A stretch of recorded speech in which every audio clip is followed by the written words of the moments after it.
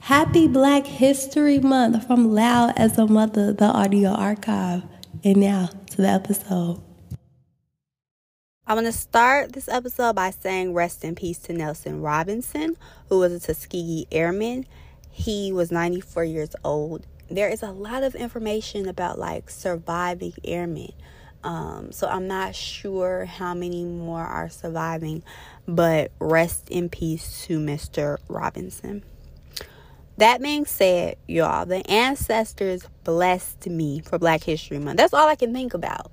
That's all I can think, because we've lived in our house going on 3 years, and y'all, we finally got some Black neighbors. Okay, I'm gonna stop right there, because this is one of them episodes that my husband would be like, girl, you racist. And I was actually going to put this episode with another episode, but I just felt like this needed its own, okay? Because when we went home shopping, I had a dream of living in an affluent Black neighborhood. Where we live, the state we live, that is not very likely. I found out pretty quickly. So the neighborhood we ended up moving in was kind of the opposite. Please do not get me wrong. I respect my neighbors. I think my neighbors are so cool. They're all mostly older people. But it's just something about wanting to be around your own. And especially I won't even say for us, for me, I'm away from everybody that I really know. So it's cool to just see that, okay, you have this little, now I don't know these people, okay? When I left out my house, we seen some people moved in. All we kept seeing were the cars were there. It was really cold. So yesterday it was really, really warm. Everybody was outside. And I seen this Black man go into his car, and I swear we had a color purple moment where we is like, hey, we knew each other. It was super refreshing. We did not formally introduce ourselves, and when that happens, I will give an update. Because seriously, this is big. Y'all don't know, this is big. But it's just something about, wanting your kids to see, you aren't an oddball. You know what I mean? I had noticed a couple months ago, I was seeing Black people driving through the neighborhood. But I'm like, where are y'all? Y'all not at the school? Y'all not at the store? Y'all not on my block? Where y'all go? So it was really nice to see that, seriously. And like I say, back to my neighbors, we've been holding it down. They lived there before us. And they are the sweetest people. But I kid you not. He was talking to my husband one day, and he's talking about some Asian guy. I don't remember what he was doing. But he was like, yeah, he was an Asian guy, a little itty bitty something. And, he spoke real good English too. And that, I won't say it rubbed me the wrong way, but it stuck with me at the same time. Because I know where we live. I know that you 100%, I don't get racist from them, but it's those people who really don't have those interactions with other people who are different than them. You know what I mean? So a lot of times we are forced into that, to be in a good neighborhood, to be in a good school district. We are forced into, I shouldn't use the word forced. Because again, I love where I live. I met wonderful people here. But what I'm saying is, for us, it's a struggle to be around people like yourself. You know what I mean? So it's important for us to be able to be surrounded by people who look like us. I think it's important. I think it's important for when it's a nice day, you got your windows down, and you want to play your music a little loud, to not feel like you're being judged. That's important to me. So it's not, me not wanting to, like, I'm not, like, I'm forced here. Like, I used that word before. It's not like that. Like, I feel trapped or anything like that. Like, I didn't have another choice. But at the same time, these are things that are important to me. And just all around. That also being said, I want that to look like how we look. You know what I mean? Like, I don't want that to come around and then it's like, you know what I'm saying? And you feeling the stereotypes and you're doing this, doing that, and that will not work for me.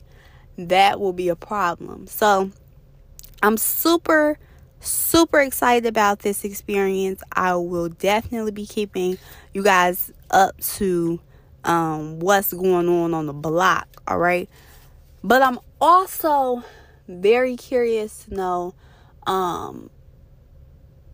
will this integration, y'all, this is integration in Black History Month. I want to know the impact it has on the city. I live in a city with a very small population. Like, we are maybe 20 minutes or so from the city.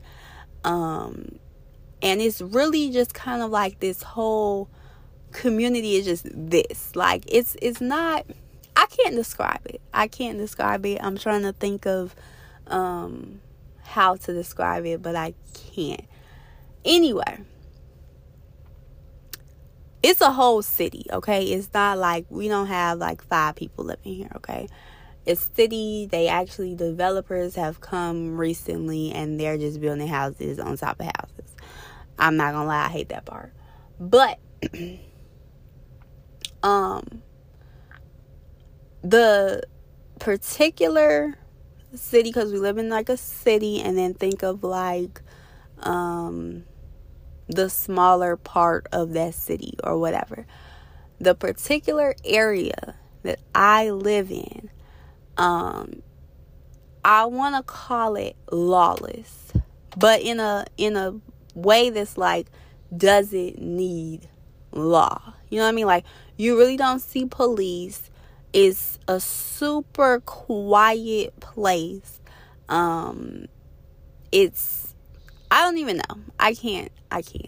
The kids are literally, and I mean kids, they be 5 years old, riding around the streets in they golf carts and they little bikes, and you will get cursed out for coming at these kids and telling them that they kids was finna get ran over. Like, they're the kids. This is a golf club community, and this a quote, okay? And I'm curious to know if that will change. If you will see more police activity, if you will see just changes in the community. And I'll be able to detect that because I've lived here long enough to know that all this time it's been this way. And I can imagine from how you guys react that before then it was this way.